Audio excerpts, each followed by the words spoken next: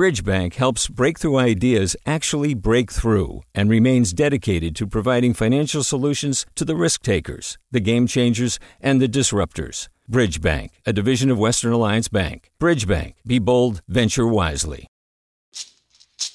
Hey, it's Glenn Washington from Snap Judgment. And if you love what you're hearing, and I know you love what you're hearing, please consider becoming a KQED member. You get special access to cool events, behind-the-scenes footage, and so much more. Plus, you'll sleep better at night knowing you did your part for the community you depend upon. It's in you. Please be in it. Visit donate.kqed.org/podcasts to sign up now. That's podcast with an S. Thanks. From KQED. BT Dubs, happy birthday to Dutch. My little one turned 8 last week. Same time. Huh? I know. What'd you get him? What did we get him? I mean, it's Is so he close not to into Christmas. Pokemon or anything? Oh, he is. He got a Pokemon sweatshirt. We don't buy him Pokemon cards anymore. It's gambling. They literally teach kids in to gamble. Casablanca. Well, but they're not even playing the game. And then they throw no. They're just it's trading to find cards. the cards. Yeah. Give me $50 and I'll find a $3 card. Right. Great. Oh, and then Next. my 11-year-old will be Give like, me another 50. Mom, I could sell this. And I'm like, I doubt that. It's They all addicting. like, yeah, I can sell this. It's like bent and like red. They're so convinced of that. That's so funny.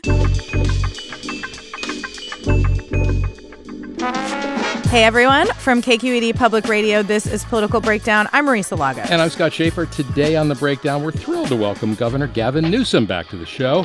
Proposition 1, his ballot measure to fund housing and treatment for people with mental illness and addiction, is before voters in this primary election. The deadline to vote is next Tuesday, March 5th. And today the governor's here with us in our Sacramento studio. Governor Gavin Newsom, welcome back to The Breakdown. It's good to be with you. Thank you. So let's talk first about the $6.4 billion bond. This is to fund housing and treatment for people with mental illness and addiction. You have really struggled and worked to tackle these crises since you were mayor in San Francisco. And I think broadly in California, things have gotten worse, not better, over the last 2 decades. Depends. So talk a little bit about why this bond, why this solution now? How did you land on it? Well, we got to go at scale. We got to go to scale of the problem. I mean, this is a big, bold idea. This is to make up for a 50-year promise that was never realized. There was a bipartisan endeavor in the late 50s, early and late 60s to begin the process of deinstitutionalization, not just in California, but all across the country. Let me give you an interesting statistical proof point.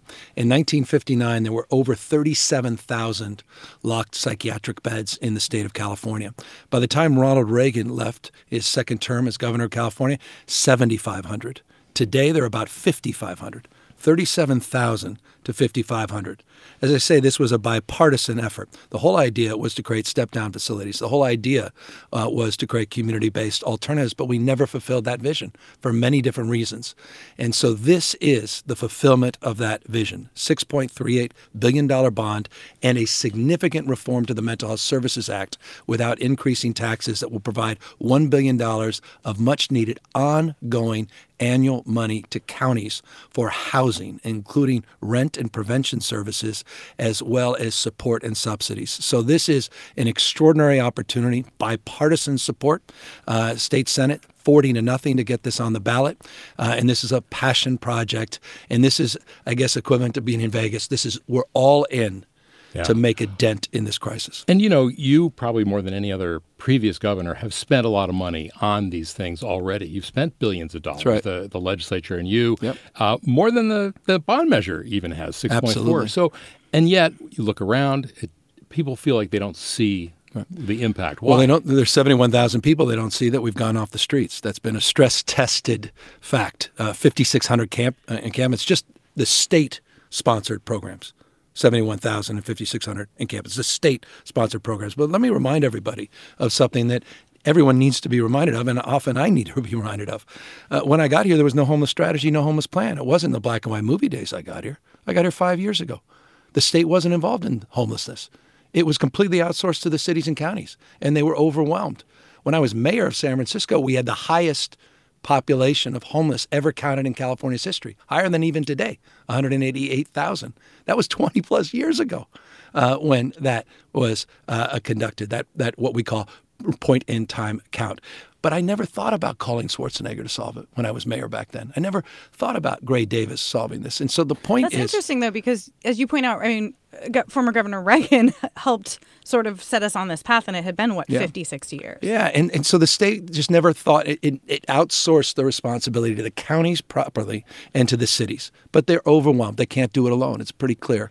Now, to Governor Brown's credit, in his last budget, he did a $500 million appropriation, but it was a little bit kicking and screaming. There was no accountability, no strategies, no plans attached to it. But you're absolutely right, Scott, $15.3 billion multi-year commitment. But we also have procured, and this is stress test as well, almost 15,500 new units of permanent supportive housing in perpetuity under the home key model. The 3.5-year process, we were able to do that unprecedented for $203,000 a key. The state costs. We're requiring homeless, not just homeless dollars to be appropriated to the cities and counties, but homeless plans in return, 6 metrics to which they have to meet performances, and we actually provide bonuses if they actually perform. So it's now about accountability. We did conservatorship reform, we've got care court, and now we've got this bond. And so I'm in the position right now where the state's vision has to be realized locally, that it's time for local government to match this resolve and our ambition and to step up, because we now have provided unprecedented tools. You mentioned conservatorship, and there was a law passed. You signed it. It was not nearly as effective as a lot of people hoped it would be, and I think it was changed a little bit to make it a little easier to get people into mental health care, whether or not they wanted to be. Why did it fall short the first time, and is it working any better now? Well, it just went into effect in January, and it's an opt-in, and people have now time. They don't have to legally opt in January of this year. They have to opt in within the next couple of years. But there was a version of it earlier. No, I thought it was pretty significant reform. Don't tell anyone up here. That was very deeply challenged. A lot of folks were deeply opposed to it. But things changed. The paradigm changed pretty significantly a year or two ago when Care Court was introduced. That was a different pathway, different strategy. It's not substituted care, it's supported care. There's a due process, court orders, there's a referral process, and there's a 2-year potential process to get people into that strategy. That just went into effect as well just a few months ago. So you're talking about order of magnitude shift in policy that hasn't even had a chance of just weeks and months to go into effect. So we're talking about a flywheel effect here. Unprecedented shifts in policy, unprecedented resources and support. Now it's time for unprecedented accountability at the local level. And that includes, by the way, addressing the issue of encampments, which is a vexing legal issue that will be adjudicated at the United States Supreme Court very shortly. Well, let me ask you then, what does success look like by the time you leave the governor's office? I want to see a reduction in the street population. I want to see these encampments cleaned up. As I say, 71,000 human beings are off the streets and sidewalks, unprecedented supports at the local level. You can imagine. I mean, I say about politics all the time. It's not like baseball. You don't get credit for saves. And I'm not suggesting, it's not what, imagine just the extraordinary impacts of neglect if we did the status quo ante 5 years ago. But there's no doubt the physical aspects of this have radically changed on the streets and sidewalks. And what I mean by that, encampments, tents. And we have to. I keep telling the mayors, we've said this over and over. 3 years ago, not a penny targeted specifically for encampments. 2 years ago, we did a $50 million pilot for encampment resolution grants, not whack-a-mole. You actually have to do a census of the individuals. You have to have a plan to help them, not just before you remove all the encampment. $750 million today. Hundreds of millions going out over the next few months in this space. It's a program that's working. It's been stress tested over the last years, an example of the kind of thing I want to see more of specifically to your question. Let's deal with these encampments. Let's see a reduction in the street population, those that are struggling, self-medicating with bipolar disorder, schizophrenia, and drug addictions. That's what the Behavioral Health Act reforms will do in Prop 1. And now you have the housing components that include, by the way, $2 billion of the 6.38 that goes to extend the home key model with streamlining and siting reforms so we can continue this momentum.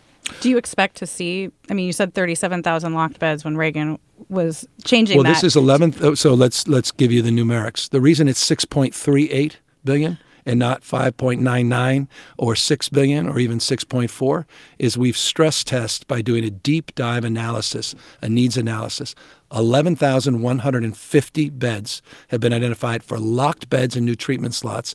In addition to that, 26,700 outpatient beds. So you combine those two things with all their other reforms on mental health, 0 to 26, $4.7 billion. The community schools, $4.1 billion. That includes wellness centers. Our CalAIM proposal, which is $11 billion 5-year effort to integrate brain health and physical health. It's the most significant reform in Medicaid in American history. And you focus on the other work that we've been doing in this space. No state in America, if the voters approve Prop 1, will have done more at scale to address the issue of mental health and provide a platform for real optimism that we can begin to turn this tide. All right, we're going to take a short break. I want to note, none of those numbers were written down in front of him, all off the top of his head. They never are. And you can PolitiFact all of them. Please do. I'm sure you will. So I shouldn't even be When we come back from this break, we'll continue talking to Governor Gavin Newsom. You're listening to Political Breakdown from KQED Public Radio.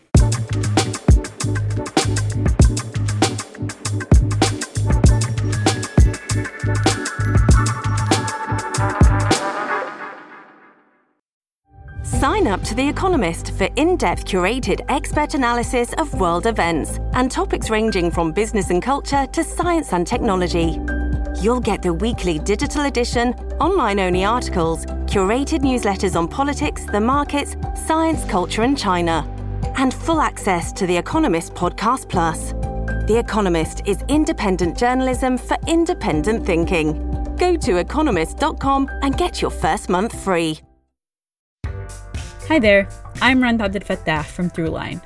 If you're listening to this podcast, you know that KQED produces exceptional storytelling that keeps you informed, inspired, and entertained. Their podcasts cover issues from your neighborhood to the entire country and everything in between. Support this work today. You can help us continue to bring quality podcasts to your ears. Just head to donate.kqed.org/podcast. That's donate.kqed.org/podcast. Welcome back to Political Breakdown. I'm Marisa Lagos here with Scott Shafer. Today our guest is Governor Gavin Newsom, and I would like to move on to one of my favorite topics, and yours, I believe, criminal justice. Yeah. So you came into office as the state was really embracing a slew of criminal justice reforms. This is on the heels of a United States Supreme Court ruling that we needed to reduce our prison population. I'm wondering if you think, just broad brushstrokes, have we gone too far in any way away from tough on crime policies or towards reform? Well, I mean, in terms of there's two sets of facts here that I think need to be considered. One is the performance and the application of our policies, and then the policies themselves, because I think there needs to be accountability on both. We're not seeing enough arrests and prosecutions. We're not seeing existing law exercised and adjudicated as effectively as I'd like to see it. That's number one. Number two, there does need to be some clarification in some of the reforms. And I've been very proactive in that respect.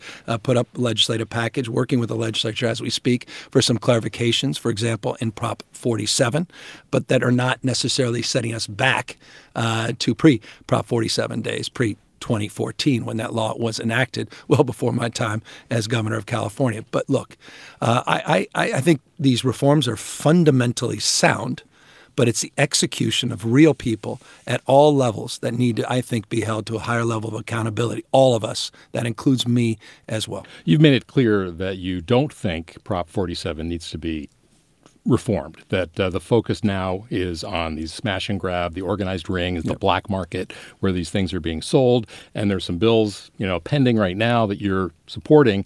Are you saying that there's nothing that would come to your desk on Prop 47 going to the ballot that you would sign? Well, let's establish a baseline that people may not be familiar with. I'm the only politician in the state of California that has real credibility on this issue.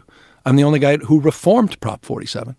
I'm not an ideologue. I'm open to argument. I'm open to interested. I did a ballot initiative, Prop 63, that the voters overwhelmingly approved, which was a gun safety initiative that included a reform of Prop 47. I went back to the voters to reform it. So I have no problem reforming it. But let's talk about what people are arguing is wrong with Prop 47. They begin almost overwhelmingly. 80+% of people say, well, you lowered the threshold. or you increased it from $400 in 2014 to $950. We have, they say, the weakest And we should just say, laws for people in who may America. not know, to charge a felony as opposed to a misdemeanor. Right. It raises the threshold. It used to be $400. Now it's $950 that you would have to steal in order to have the felony threshold. That's the 10th toughest threshold in the United States of America. I'll repeat that. It's the 10th toughest in America. Texas, you have to steal upwards of $2,500 before you have that. But you don't see those smash and grab kinds of things in Texas. Hold on. You have $200 in New Jersey. Google retail theft in New Jersey right now. Anyone listening, Google it. It's a big problem, huge problem. It's not the threshold. It's never been the threshold. These smash and grabs, someone steals 50 iPhones from Apple. Was it the first 10 seconds they broke through that $950 threshold? That's a different thing. These more violent flash mobs, that's a different thing. They're outside of the purview of Prop 47, where I think Prop 47 needs to be clarified, and I've proactively offered this language to the legislature, is on the aggregation as it relates to priors. And I found this as a big problem in my reporting. It's a big problem, and that's a legitimate point of critique that we want to tackle and that but we are you don't need tackling. to go back to voters. Exactly, Let me just ask but we one more don't time. on that need to go back Are to you the saying, voters. though, there's no bill that could land on your desk this year that you would No, I sign didn't say to go that. back No, to I didn't say that at all. to go back to the ballot? Well, but I mean, again, if you can prove to me that it's necessary, and I haven't seen the necessity yet on the basis of what we have proposed and what Leg Council says is appropriate pursuant to our legislative authority, not just what would require going back to ballot. But let me just end on this. I have some receipts here. In 2019, I set forth a criminal justice package in the state of California, $1.1 billion. I must have done 3 dozen press conferences. I don't think anyone paid any attention. We created and extended the retail theft task force with the CHP, included some logistics operations with the National Guard. It's proven to be very successful. Let me be even more specific. $267 million specifically for retail theft grants for vertical prosecution. 55 law enforcement agencies are the beneficiary of those grants. And we just announced yesterday 900 arrests, and that just went into effect from December till today. So we're making progress here. But I admit and acknowledge that we have a lot more work to do. I want to ask a question that I think is somewhat related, and that is drugs. Fentanyl in particular, it's a terrible problem. And I think you announced that the state had gotten 62,000 pounds off the streets. So that's 31 tons. Can't make it and up. yet there's always more coming in. Yeah. Where do you think it's coming in, and what can be done to stem the flow? We don't think it. Study after study bears this out.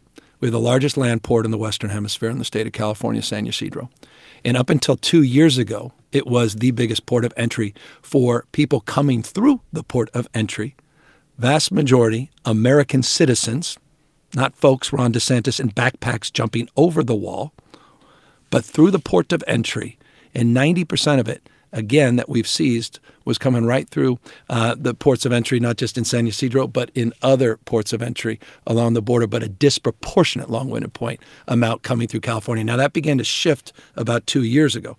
I put the National Guard 4 years ago down at the border. I increased it last year by 50% last year. We don't take a back seat on this. We put out a $1 billion fentanyl plan. It's called a master plan fentanyl. We've included Trank and xylazine. Pay attention to that. Trank is the street name for a veterinarian drug called xylazine, which you're seeing on the East Coast is even more problematic because naloxone and other drugs don't work for it. We're doing something called CalRx, where we'll soon be, it's been a stubborn process, producing our own insulin at $35, not copay or subsidy, but at cost, which will be applying for everybody. It's the biggest thing happening in the country on this, not just for Medicare recipients. And part of CalRx is doing a new program to reduce the cost of naloxone, which we're also significantly increasing its ample supply to address the overdoses. I got to say, though, and yet we're seeing overdose deaths continue to increase. It's so strong, and it is coming from China, often sort of manufactured there, coming through Mexico. Does the federal government need to step in more? Like, is there a role here to be going at this stuff outside of the U.S. borders? Well, how about I went to China. I sat down, look at the readout of my very public 45 minutes with President Xi on the issue of fentanyl. And? Directly. Do you feel like you made confronting progress? him on the issue of fentanyl. Not only did we make progress, the conversation we had was aggregated in an MOU that the President of the United States signed at APEC a few weeks later. And we're now having consistent conversations between the State Department and Homeland Security, Mayorkas's folks. We have now consistent engagement anew with China that we didn't have before on precursor chemicals. So we're looking at this across the spectrum from a holistic treatment perspective, from a naloxone prevention perspective. We're looking at for interdiction at the border, task forces all up and down the state that include the National Guard, not just the CHP and others, as well as federal partners, and as it relates to the precursor chemical part. When you ran for governor in 2018, you said you were open to the idea of safe injection sites. In 2022, you vetoed a bill to do just that. Yep. You said you were worried about unintended consequences. I said, show me the plan. Show me the plan. We now have 2 overdose deaths on average in San Francisco a day. Yep. Still haven't received a plan. New York, what do you... It was very clear. Read the veto message. I couldn't be more clear. If we're going to do safe Why not injection come up sites, with a plan? I mean, because localism's determined. I'm not the mayor of 478 cities. I'm happy to do that job. By the way, in many ways, I would be happier to do that job to address some of the encampment issues. But forgive me for digressing. My point being this. If communities are serious about doing it, I was clear in that veto. Show me the detailed plan, because this is serious stuff. You saw what San Francisco tried to do in this respect. It did not go well. There were a lot of problems with their short-term site, which they did absent of any state legislation. I don't think many people were celebrating what they did. But the point is, I'm not, again, not ideological, but I'm pragmatic. And I've seen ideological policy produce unintended results. And when it comes to quality of life and addressing some of these vexing issues, I want serious people providing serious strategies and serious plans that can be stress tested and show a long-term frame of thinking, not just a short-term frame, in order to get from cycle to cycle or election to election. And right now, I have not yet to date received anything from any of these jurisdictions pursuant to that veto. If you're just joining us, you're listening to Political Breakdown from KQED Public Radio. I'm Marisa Lagos, here with Scott Shafer. Our guest today, California Governor Gavin Newsom. I want to ask, because, we've been talking about criminal justice reform, fentanyl, all these big problems. And one of the things that your administration has done to try to help cities like San Francisco and Oakland is send in CHP, National Guard, extra prosecutors to Oakland. Yeah. And, in San Francisco, we had a recall of a pretty progressive DA. The new DA has been charging low-level drug dealers and really sort of made this a priority. I just wonder, do you see any conflict there? Does any of this feel like going backwards to the war on drugs or the way we're dealing with it? How do you kind of square those two things? I don't know how people square the conditions in some parts of San Francisco. I mean, I'm not going to argue for the status quo. Absolutely not. And nor are many elected officials. I mean, to their credit. Everyone just has different approaches. But I think you can have a both-and thoughtful approach. I think, frankly, a hands-off approach that just holds hands and wishes away the problem because it's a societal problem and everyone's a victim and produce many results. I mean, it's just overdose deaths, the likes of which we've never experienced in our lifetimes. So I think a little bit of, tough love, dare I say it, is in order here. I mean, there's nothing compassionate about watching people literally hand the tools of someone else's personal destruction and saying, well, that young kid's just got a job. I mean, I hear that from people. I mean, someone said that to me the other day when they were talking about some of the smash and grabs and the gun violence in Oakland. Well, at least they have a job. Really? I mean, I had no problem putting 120 surge CHP recently in Oakland. You saw the 71 arrests, 145 vehicles we got back, the contraband, we got a lot of guns off the street. We have ongoing operations. Don't think we pulled away completely. We'll continue to do these episodic surges. We've come in with multiple weeks of announcements, including encampment cleanups that I personally engaged in, including new home key money to deal with homelessness, including unprecedented supports for volunteer and summer job programs and all of the things that are required of a community to rebuild. But there needs to be accountability. I had a member of my staff whose child had a gun put to their head and they stole diapers on the streets. This is just not acceptable. How many people we know have not had their car broken into once, but 2, 3 times? You've got a gas station in California that's the most dangerous gas station in the United States of America. That is happening today. That is a disgrace. And we need to own this. And again, I'm happy to come in. If they want to substitute localism for the governor to assert, I'll do it. But I'm trying to do what I can to support. But at the end of the day, that last mile That has to be delivered locally. And here's the good news. The mayors of both cities, to their credit, have embraced the support, and the community overwhelmingly has embraced support. Not everybody, I get it. But we're not trying to go back to pre-1994. But we're trying to find some new balance to deal with quality of life in the state. One of the things London Breed is doing, mayor of San Francisco, is Proposition F, which would require drug testing for people who are suspected of being screening. And Trent Rohrer was supposed to tell me more about this. He hasn't yet. Who runs? People don't know what Trent Rohrer. He runs Health and Human Services in San Francisco. He said he was going to call me and explain this because I read the headlines like everybody else. I don't know the details. Okay, so basically, when you ran for mayor, care not cash. Yep. That was your thing. Very different. And people it was very different, but they took money away from people who were getting assistance and put it into housing. Wild success. But you were called fascist. I mean, there are all kinds of things that you were called. Worse than that, yeah. Well, maybe body burn and effigy. Those were the good old days before the recalls. I'm wondering if you don't want to weigh in on Prop F, do you think there are people who feel the city has gone too far in terms of being too liberal? There's a group of people who are funding, a lot of them are from the tech industry, trying to recall judges, including one appointed by you, because they're too soft on crime. I don't know enough about those situational things, but the broader issue is, look, I think I think things have gone a lot better than they were a year ago. That's my humble opinion, and that's a rather learned opinion, because I'm there enough to get a sense of that. But they were in a very difficult place a year or two ago. I mean, the COVID created sort of a status quo ante that started to bulk up in terms of what was happening on the streets and sidewalks. A permissiveness, a structure was sort of born and it was inbred. And we've got to right-size that. So, yes, to your point, no, we got to sort of rebalance things here. But we don't do it by going back. We're not doubling down on stupid the old days. It's not 3 strikes and none of that. I mean, you can hold to these things, but you can't, again, be ideological and rigid in your thinking. Things have changed. The type of crimes have changed. The organization of these crimes. One of the biggest problems we're having on retail is third-party sellers. They know exactly what they're doing. Where's the Amazon accountability? didn't exist 20 years exactly. ago. And there's got to be accountability there as well. And so it's across the spectrum. Look, you have retailers that don't even want to enforce the law. They don't even want to support law enforcement to enforce the law. There has to be accountability there. There has to be accountability. You can still arrest for misdemeanors. It's still against the law to steal something, period. It's not free to steal up to $950. It's made up. And judges should hold folks accountable. DAs should stack. They can still stack. They can still aggregate misdemeanors. Now, I know we need to clarify that, and that goes back to our original conversation. But I think what's happened, I don't know.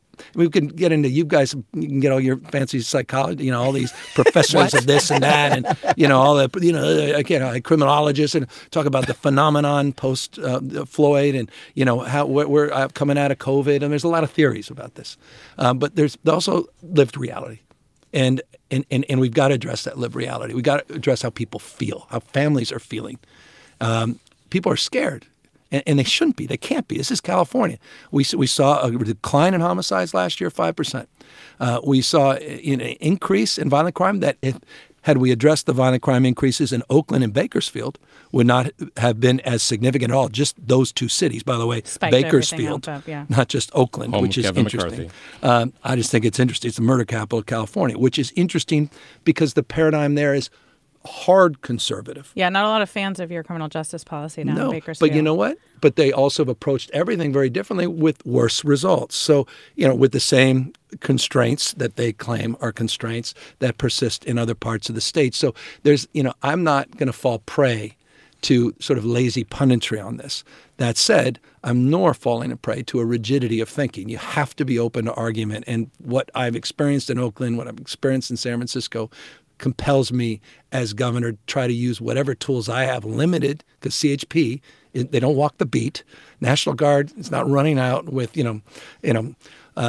tanks. We don't want that. By the way, they can't do that. But people are at that point where some people have actually called for that, and I understand why. And so we're trying to find some balance and comedy, and the legislature gets it. Now moving with more fentanyl bills, more retail theft bills, which is encouraging.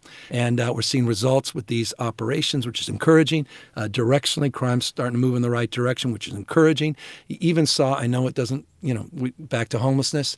The rate of increase last year was more modest than we've seen in the past. I know it's a terrible thing to say because it's a low bar.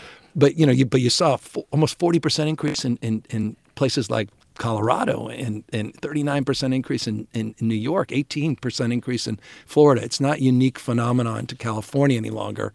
But again, we have a responsibility because we have the nation's most acute and challenged homeless problem. All right, before we let you go, we like to end on a fun note. Okay. So you have 4 kids. Youngest is 8, just turned 8 this week. Now the real work, yes. Yes. Oldest is Governing's 14, easy. I believe. Every time I think about 4 kids, I think you and your wife are a little crazy. But 8, 10, 12, and 14. Wow. Yeah. You're in it. Yeah. I'm just wondering, what you constantly get the question about, what are you going to do next? Are you going to run for president? What do the kids want to see you do? They want more time with Dad. They don't want me missing soccer tournaments or volleyball tournaments, particularly when they're on the road in Reno or San Jose or some other part of the state, which are more difficult for me to make. I think they want more time and attention like any kids. So it's hard. It's the hardest part of this job. What do you think they like most about you being governor? I just took them to the National Governors Association. This was fun. That's fun. Okay. Yeah. Oh, man. What a party. Okay. So, yeah, you got it, right? I was the most unpopular father in the I said, guess where we're going for, ski week? We're going to D.C. But I'm trying, and I brought him to the Capitol. We brought him to the Holocaust Museum, the African American Museum. We brought him to the Spy Museum, which was actually a winner. A little gimme, yeah. But they, I'm just trying to. I don't know. This is hard. It's not. Look, we can get into parenting conversations, but this is hard. Last night, book report. I admit to having to bribe my 14-year-old with something I had to buy today. It was whatever it was, but incentives. It's hard. Yes, I get home. She's panicking. She's stressed. She's got to get the book report. My wife's out of town. Get it done. And meanwhile, there's a lot of work that had to be. It's life. Everybody, every parent out there, the toughest job in the world and most important job. You don't get a do-over and don't screw it up. And politicians and kids not always turn out the way they all should. So I'm also mindful of that. Can't recall your parents either. No. And by the way, I will say no BS. That recall for them was hard. That's when it gets personal. And they felt that. They felt it at school and people mocking their dad. I hate your dad. My parents hate my father hates you. They see recall signs and people, when you walk into a grocery store or something, and they're going to likely see that again. And that's hard. I know no one cares. I'll get over it. You're a politician, et cetera. You deserve it or some of those attitudes. But those kids don't. And, I just think anyone in this racket, and includes right-wing families as well. And what I mean by that, I didn't like seeing that AG from Kentucky had a bomb detonated near him. Even Don Jr. or something, the hazmat team. That's wrong. Enough. Come on. These are human beings, period. You may not agree with them. All of them. Judges. Doesn't matter. Right-wing, liberals. We've got to find some humanity here. And we all have to live together. Divorce is not an option. And so anyway, we'll take on this recall. But, if it happens, we'll take it on with a ferociousness of purpose, meaning, mission. That we took on the last one, and as I say, I don't dismiss these things lightly at all. I take this one very, very seriously. All right, we will leave it there. Governor Gavin Newsom, thanks for coming in. Thank you. Good to be with you guys. That'll do it for this edition of Political Breakdown. We're a production of KQED Public Radio. Our engineer today is Seal Muller. Our producers are Guy Marzorati and Izzy Bloom. I'm Scott Shafer. And I'm Marisa Lagos. Don't forget to vote. We'll see you next time.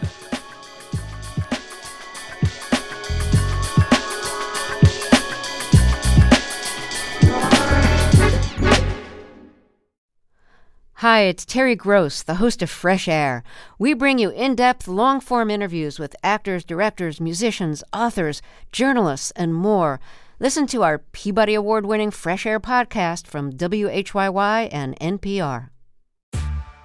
Hey there, this is Brittany Luce from NPR's It's Been a Minute. KQED's podcasts like The Bay Curious, Mind Shift, Right Nowish, and more all tell the stories of the Bay and beyond, with reliable, human-centered journalism. They aim to inspire, make you think, entertain, and expand your understanding of the place you call home. Here's how you can support podcasting at KQED. Showing your support is easy, and you can join Brittany in supporting KQED Podcast too at donate.kqed.org/podcast. That's donate.kqed.org/podcast.